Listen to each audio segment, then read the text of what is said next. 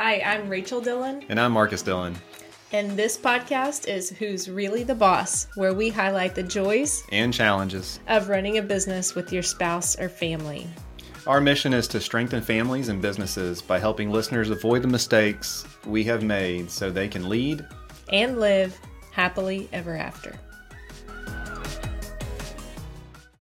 All right. Well, welcome back to another episode of Who's Really the Boss podcast. We have a very special guest with us today, Amy McCarty.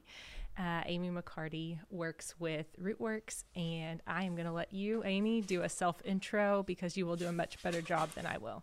Thank you, Rachel. I am excited to be here on your podcast with both you and Marcus. So my name's Amy. As Rachel already said, I'm the Director of Education at Rootworks, which is a consulting organization inside of the accounting space. And so I've been in the industry for 20 plus years, not dating myself, and then a coach here at Rootworks for a little over 9 years. It's funny how those years add up, but like our age doesn't change. I don't really know how that happens, or we were just so blessed to start working when we were like 5. So I think that yes, we were just exceptional as children. Benjamin Button, you age backwards, right? That's right. Well, Marcus, let the listeners know how we came to know Amy. Yeah, so we joined Rootworks about 10 years ago, and I think we probably got Amy like on day one, and they just didn't tell us, hey, we're giving you this rookie coach who actually turned out to be a huge asset to both us personally, the business, our family, everything like that. So couldn't imagine our life without Amy McCarty in it. But yeah, she's been there as really an extension of DBA for the past decade, I would say. And a lot of our team members have come to know her over the years and have leaned on her for support, and obviously from a technical standpoint, but then also from like a coaching standpoint to help us in our business just avoid mistakes, lean into successes, all that fun stuff. So Amy's been a part of us for a while. Yeah, so Amy, you started like right when I started, pretty much about the same time. We've been around the same amount of time, and I know that you were like my saving grace most of the time. So we had no idea if you were new or not, but you knew a whole lot more about the software and technology that we were trying to implement than we did, and so definitely helped us out a lot there. So we have gotten so many benefits out of our coaching relationship that then turned into a friendship very soon after we started the, I guess, professional relationship. And I know that it feels like the space of business is full of coaches. It doesn't matter what industry, there are coaches now who are kind of selling their services, the experience, the wisdom, the things that they've learned. But not all business coaches are created equal, for sure. And so really wanted to talk with you specifically today about what a day in the life looks like, what your successful clients and accounting firms look like, what the not so successful clients and accounting firms look like. But before we get started, I want to ask you, we ask all of our guests, what's the best piece of advice you've ever been given? It's a great question. So I had time to think about that before this session here. And the best piece of advice that I've ever gotten is that the speed at which you move forward is variable, and the direction is what doesn't change. So always trying to be better than you were the day before, always trying to move forward. And even if you take 2 steps back, you're still farther forward than when you originally started. So that's got to be my favorite. It doesn't matter how fast or how slow. Sometimes we want to move faster than we actually are, until we pause for a moment and look back and realize, holy cow, I have come so far, and yet I'm not satisfied. So how do I be satisfied with how far I've actually come? That's good. Did you did I tell you that along the way, or where did that come from? We might have heard that from a mutual friend of ours who also happened to join your podcast. So you've probably heard, or you shared it with him. No, but that's great wisdom, Amy, and something that we've seen, obviously, you live by, and how you also help us, but help our peers as well. So it's not about how fast or slow. It's just, are you still pointing in the right direction? So it's good. All right. So, Amy, this question is for you.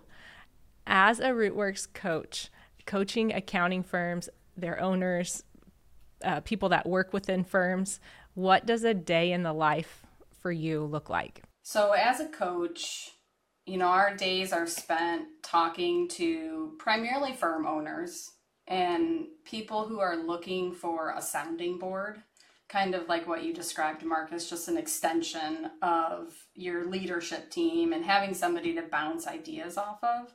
So we spend our days, all of our coaches over here, in talking with firm owners, listening to struggles, helping to pull out what is the action that they can take. Because sometimes as a firm owner, you're so close to what's happening, and there's so much going on, and you feel overwhelmed, and how are you going to get it all done? And just like doing a tax return is a puzzle that you put together, getting on a coaching call, I never know what to expect, but it's my job to listen and to ask questions, and then to help pull out what is actually top priority item to focus on. And I don't know that answer going into it. I just know enough to be able to listen and ask questions. And that's ultimately what it is. So then when the call ends, it's just do this one thing. If you can get this one thing done, you will be farther forward than where you started. It's a lot of fun. There's been a lot of learning as a coach. Not all techniques work the same because everyone is different. And so, have I pushed people sometimes too hard and it's backfired? Yes. I mean, it's all good learning experience for both them and me, but it's really learning each particular client and what works best for them, and how much you can put your hand on their back and push them, or do you get in front and pull them a little bit, or are you just walking alongside next to them? So yeah, do you give them a Kleenex, or do you push them? That's good.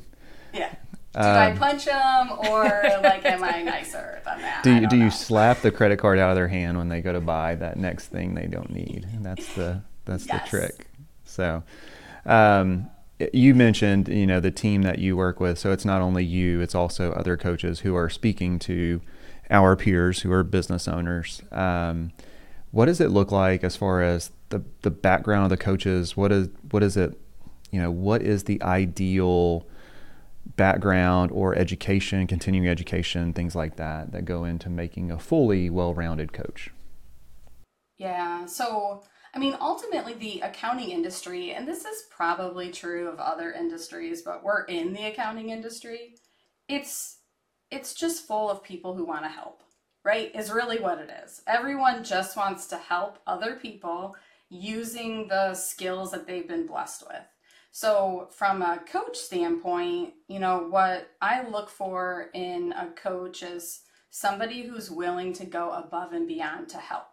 You don't have to know all of the answers. You just have to know how to use your resources in order to be able to share insight with the client that you're working with, the accounting firm that you're working with. Having knowledge of the accounting industry is ideal. And also having worked inside of an accounting firm, because there's something very powerful understanding what our accounting firm members are going through by actually having been in the trenches and seeing what it looks like in a smaller public accounting firm versus a larger firm. Yeah, I think that's great. We see that even on our side as we're coaching business clients, not necessarily accounting firms, but just having that empathy, if you've been in a seat like that before, been in that environment before, to know those pain points, what's really at the root of the problem, what can we solve for, how quick can we solve for that versus something else that's more long-term. But that does go a long way, is just having that experience and being able to speak to someone on their level. So what's your favorite part of your days as a coach? I think it's the conversations. It's a relationship-based industry because the majority of new clients coming in are referrals from other clients, right? You're building relationships with consultants in the space who are bringing in clients into the accounting firm. It's all relationship-based. So I love having conversations with people and hearing about what's happening in the firm, what's happening in life. It's not always a professional conversation. There is some personal conversations that happen. That's just natural as we blend work and life together. So I appreciate hearing people when they do the hard thing and they make the step forward, or they get out of their own way. Like a lot of the time, you're in your own way. You're in your own head. There's too much going on. You can't let it go and really think about and gain clarity over what you want. And so when somebody is able to get clarity, it's exhilarating. It keeps the wind in my sails and it keeps me going, which is great. Yeah, well, that's good. And I'm sure that those conversations, just those touch points that are hard to, in the grand scheme of things, if you look at scale, relationships are hard to scale because you want to go deeper and you want to ultimately have a relationship with that person. And we can only maintain so much as humans. Those probably build upon and carry you throughout the day. All the other things that are not so fun, like the internal maybe meetings or Teams chats or emails, all the paperwork that has to go along with what our lives look like in a professional setting. Yeah, definitely you are spot on from a scalability standpoint. I think there's a rule of only being able to maintain 150 relationships, right? Very well. And so anything greater than that becomes obviously difficult. There's a lot of note taking and tracking of what was discussed. Super important, because then it looks like you remember everything when in fact you just are really good at taking notes, which I'm really good at taking notes. There's webinar creation, right? As we're talking with firm owners, we essentially have the time and the capacity to create things that they don't have time to create, right? Which is, some of that is heads down, creation of resources, developing webinar content, deciding what types of sessions we want to do at events. So that's all fun, and we get to work together over on our team of all of our coaches and our trainers and our instructional designers, right? That's fun to work together, but it definitely is fills your cup to talk to our firm owners. Yeah. So tell us about, I guess, we always try to build into, tell us, if you look back on your career at Rootworks the last 10 years, is there something that sticks out to you, or one success story that it's I'm just so thankful to be a part of that, and it doesn't have to be us, but I'm just saying, if you don't say it's us, this podcast really might not get No. Right. I'm wait. Okay. No. This is not a trick question. But to get through the long days and, some of the overtime and the weekends and things like that, to really show that you do make a difference, because I have those in my own personal career where it's easy to reflect on. So do you have one of those, just keeping confidential and don't, include names unless you feel led to? So yes, I do have one of them. In fact, I'm speaking to this firm today, right now on this podcast. I'm blushing, So you guys are amazing. And I think my favorite part about working with the two of you is that you still do, but in the beginning, you got stuff done. Like there weren't excuses as to why you couldn't do it, which is so common, right? It's so common to be like, I can't for whatever reason. Maybe it's fear. We talked, and you asked questions and I asked you questions, and then there was action that needed to be taken, and then you just executed on it. And was it always perfect? No. Did you run into some speed bumps along the way? Yes. But you guys just kept going. And that was incredible to watch. It was incredible from when you first started, right? And you had how many annual clients when you first started? Yeah, when you probably deep into like when we started really using coaching, it was probably 2,000 plus, and that's brutal. And now we're down to, like you said, that Dunbar rule of 150. We're at like 125, so we've got capacity to add some additional relationships there, and we're monitoring that capacity-wise. But yeah, whenever you met us at our, some would say highest amount of clients, but lowest in a lot of other terms in the firm. Yeah, it was 2,000 plus. Yeah. Yeah, and that was, Rachel, you had just started, right? You had just finished up being teacher of the year and then deciding to leave teaching to work with Marcus. And yeah. Yeah, and you mentioned that some people, make excuses about not doing things, kind of afraid of change. And I think the two of us were more afraid of failing. So we hung on every word, like this is how we make this work, and we're not going to miss a step because this is how it's going to work. If we follow this plan, it has to work. And so that was kind of the thing of no, we're going to do everything in our power to make this work. And if it's not working once we've given it a chance, our best effort and our best consistency, then we can, make adjustments or change the plan of attack. But until we've given it consistent effort, we're not deviating from whatever the plan was. Obviously, we were paying for this service. So if we meet, we're giving time, plus we were giving money. So it's why would we not follow kind of the advice that was set out or the plan that was set out for us? Yeah, I think what was important too, though, with you guys is having the support system that you have, right? In that you were together doing this. And it doesn't have to be, not every firm has a married couple at the helm of it, but just the fact that you had somebody else there with you helping to push forward, which I think is where, sole owners who maybe don't have someone that they can lean on or a good support system, they can still make progress and make amazing things happen. It's just a little bit harder. And I think that's true with anything in life, right? If you're going at it alone, it's going to take more effort yourself than to be able to lean on somebody else to help you. Yeah. And I think for DBA and where we were at that stage of life, and continue to be, I think it wasn't the fear of change necessarily. It was almost the fear of staying the same. So what would life have looked like if we stayed the same? And it was those amount of hours, those amount of clients, everything that you were just juggling at that point as leaders in a business.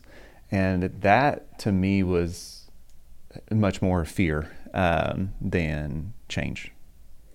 Do you see, Amy, that other firms that don't have a couple or maybe even parents? I know in the accounting industry, it's a lot of parents and then children come in and become partners.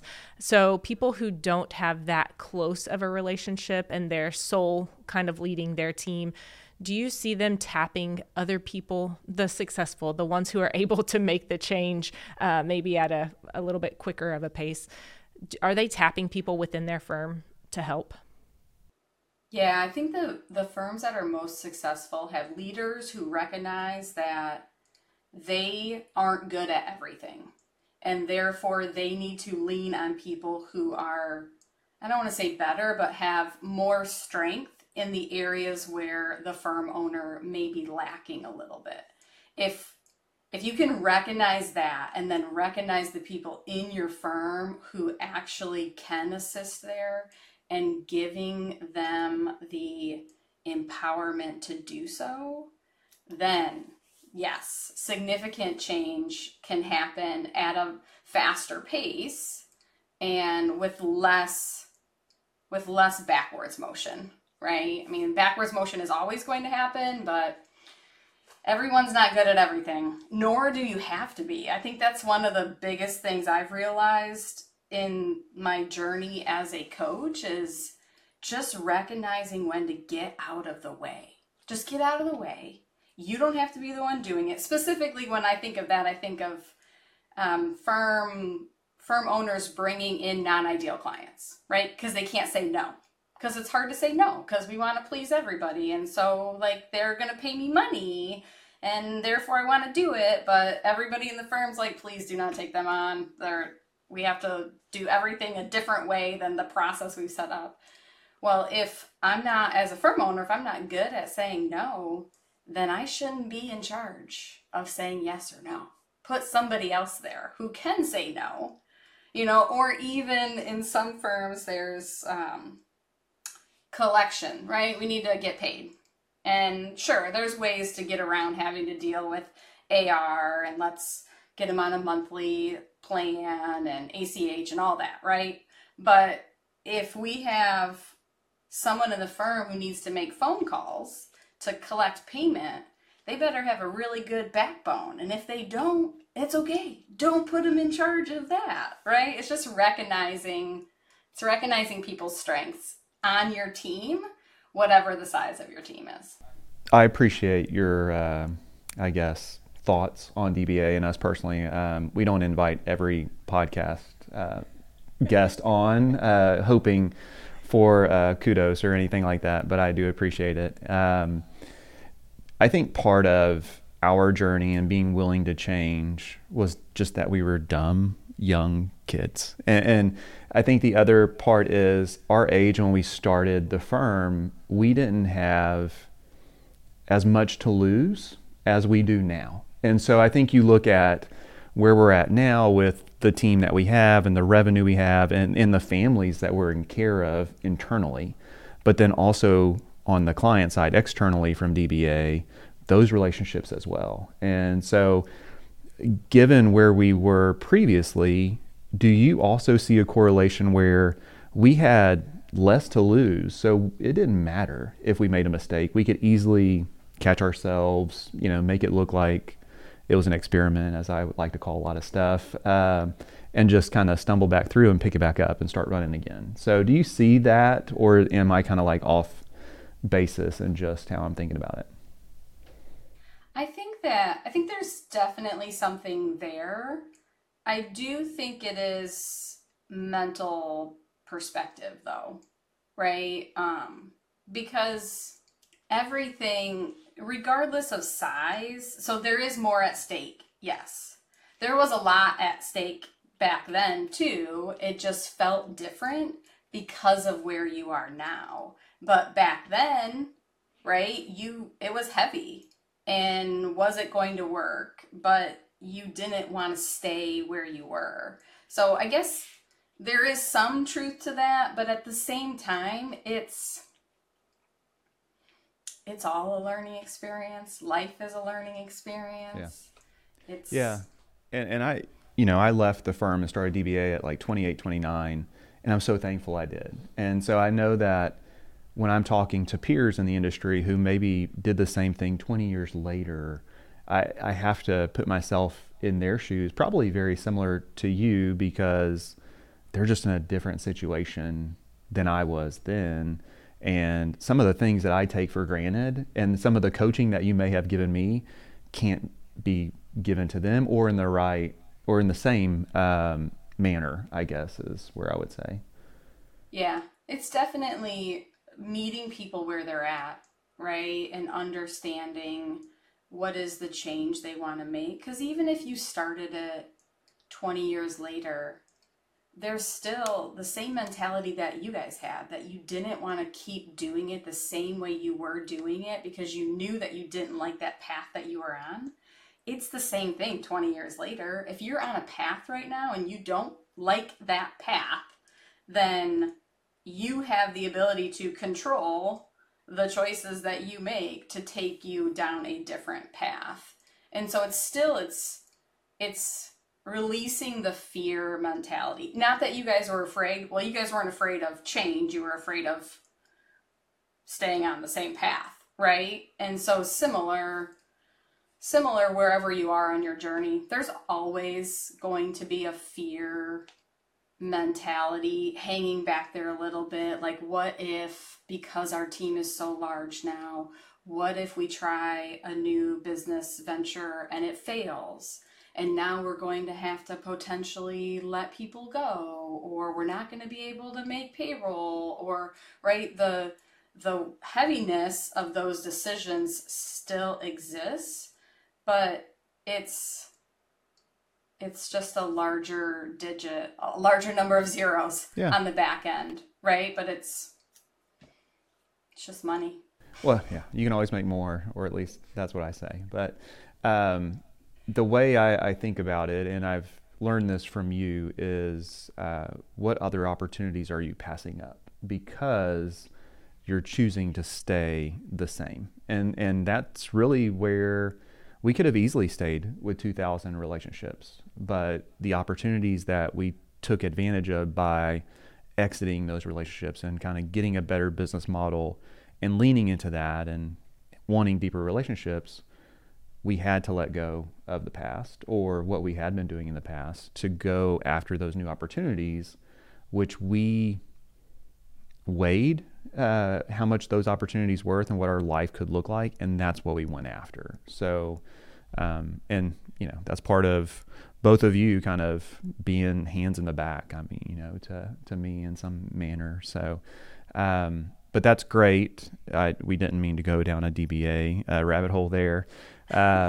Yes, we did. So hopefully DBA is not the answer to the next question. So we've talked about what success stories, what kind of keeps you going.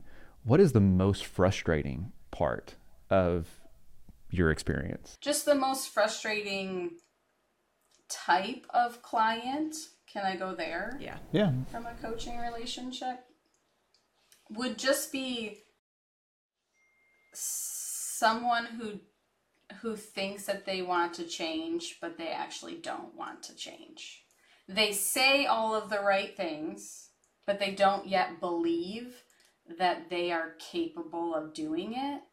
And I'll say frustrating in not a bad way. It's frustrating because you see potential. Like, I see potential in them. I see that they can actually do this. And then it becomes a challenge to figure out how I help them see it in themselves. And so while it's frustrating that action isn't happening, and so every call we get on, it's didn't get anything done, excuse, right? And then I'm like, okay, that tactic didn't work. Let's try this one.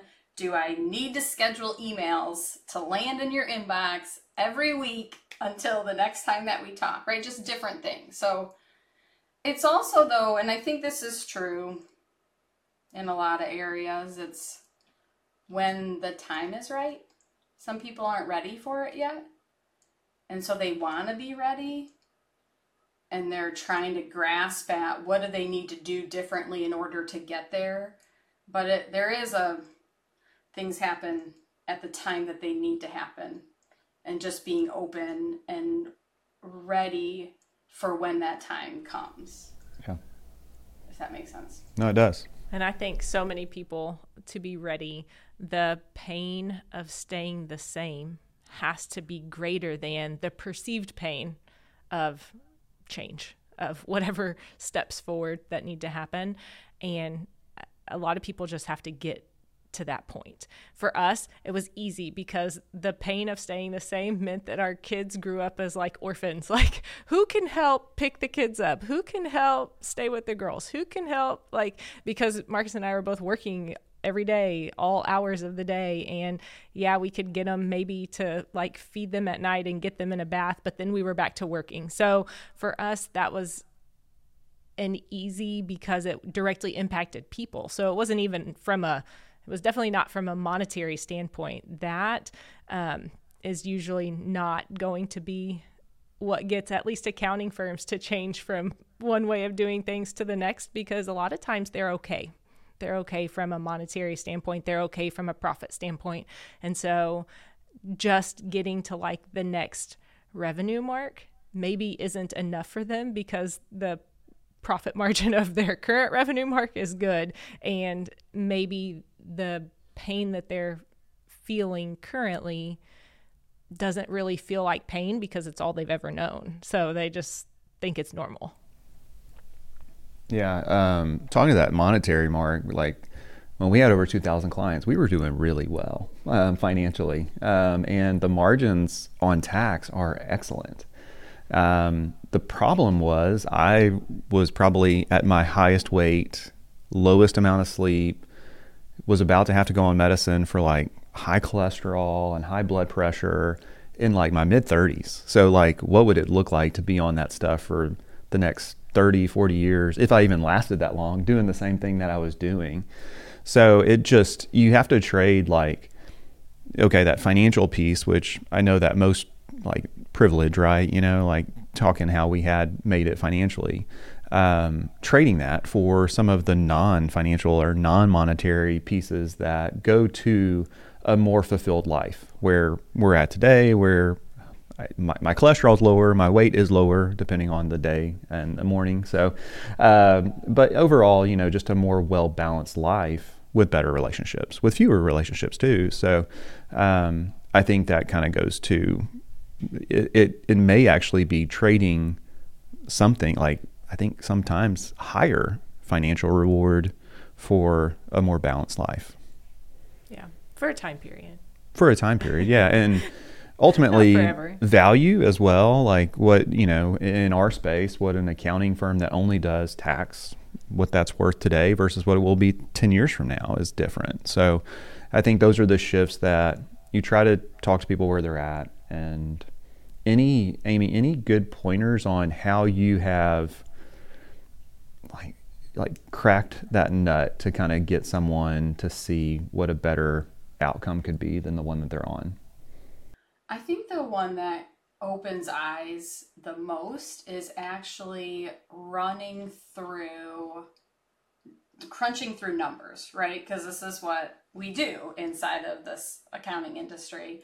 But to take a firm through what do you want bottom line to be, work your way all the way back up to top line, and then how many clients does that actually have to be, right? When it sounds great, and a lot of my clients will, yeah, that sounds great, we'll look at that, right? But never sit down and do it. And the ones who have sat down and have actually gone through that and realized that they were at 2,000 clients, and if they pared that down to 200, they could keep top line revenue where they wanted it and be able to have a better health work-life balance, right? And so that's been the most eye-opening for people, only because it's number-based, right? We can interpret numbers sometimes to think a little bit deeper about what do we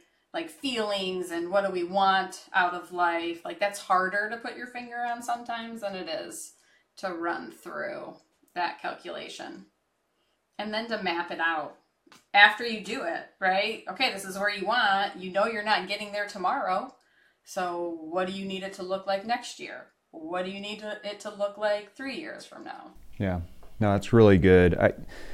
We keep coming back to this Dunbar concept, that 150 relationships, and that has really helped me and helped me help others think through like relationships and capacity. If we know that 150 has been proven, then why do we have anything family relationships above that? So, what we've done in our firm is group like groups. We do a lot more than 150 tax returns because there's like family relationships or business family relationships. So that's something that all firms can do and use that as their baseline. And whether that's 150 per partner or 150 for the whole organization, I mean, that's their call.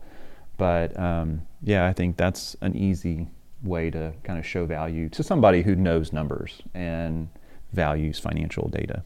Absolutely. Amy, is there any commonalities between the firm owners who don't make progress as quickly or who never choose to make progress at all? Are there any things that are kind of the same amongst those ones who will say, oh, we won't call them a failure, but that never decide that they're ready to move forward? So to continue doing what they're doing, they're okay with it, and maybe it's because that's all they've ever known.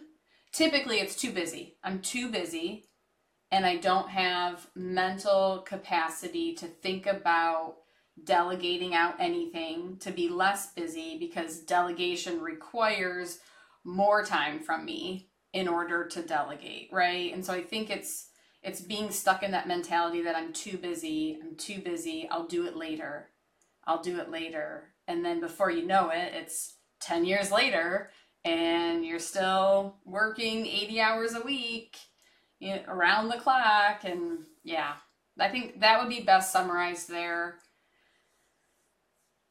They can't get out of their own way. Maybe their skin's too thick. Like they become too calloused to the work that they do. And that's what we're seeing with younger people coming in that don't want that calloused, perspective on 80-hour work weeks. It's all they've ever known. So therefore, they don't feel they are allowed to experience anything different.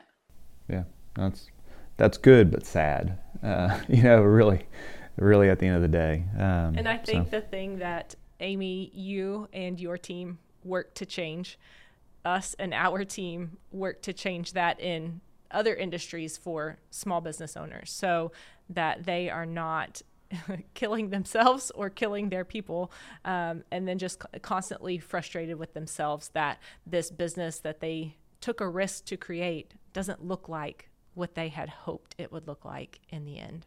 Yeah. And I think, Amy and her team do a really good job at getting to know the individual or the firm that they're working with. Obviously, DBA could be seen as like something people want to aspire to.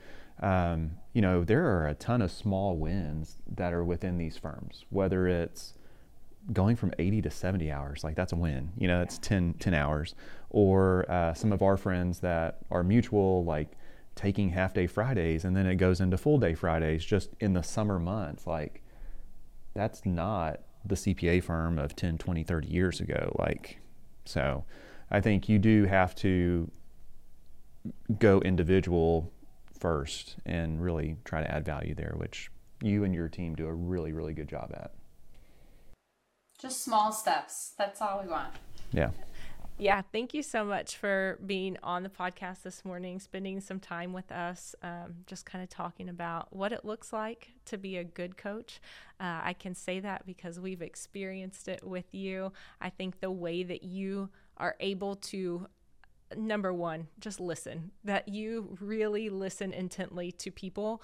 And I love the fact that you mentioned that you listen to not just what's happening in their business, or even sometimes it's like a gripe session where people are just venting all of their frustrations to you, but asking about their family and asking about things that are important to them and bring them joy outside of the office, so that you can figure out how to get them to want to change, to be able to do more of those things that are enjoyable, to spend more of their day doing the things that they enjoy, and then breaking it down into small, manageable steps so that they can take action, see a result, find a little bit more motivation to do it again and again and again until they get to the point where they could say, I do have the business that I wanted to create. I don't have where I spend, 90% of our coaching phone call complaining about things not going how I want them to go, and can actually spend the majority of the time talking about what are we doing next to get even better. So I love that. I love that we've had the opportunity to work with you all these years. And again, just thank you for being here today.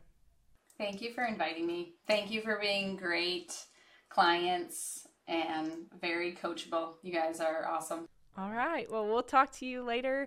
We'll try not to make any of our coaching calls like a 90% vent session. And again, just trying to talk through what we're doing to continue to make DBA and ourselves better and better. Sounds great, you guys. Thanks for having me. This was fun. All right. Bye. See ya. Thanks for hanging with us to the end of another episode. If you have thoughts, comments, or feedback you would like to share, please leave us a comment or review on your favorite podcast listening platform. Be sure to subscribe to our podcast so you don't miss any future episodes. Join us again next week for another great conversation.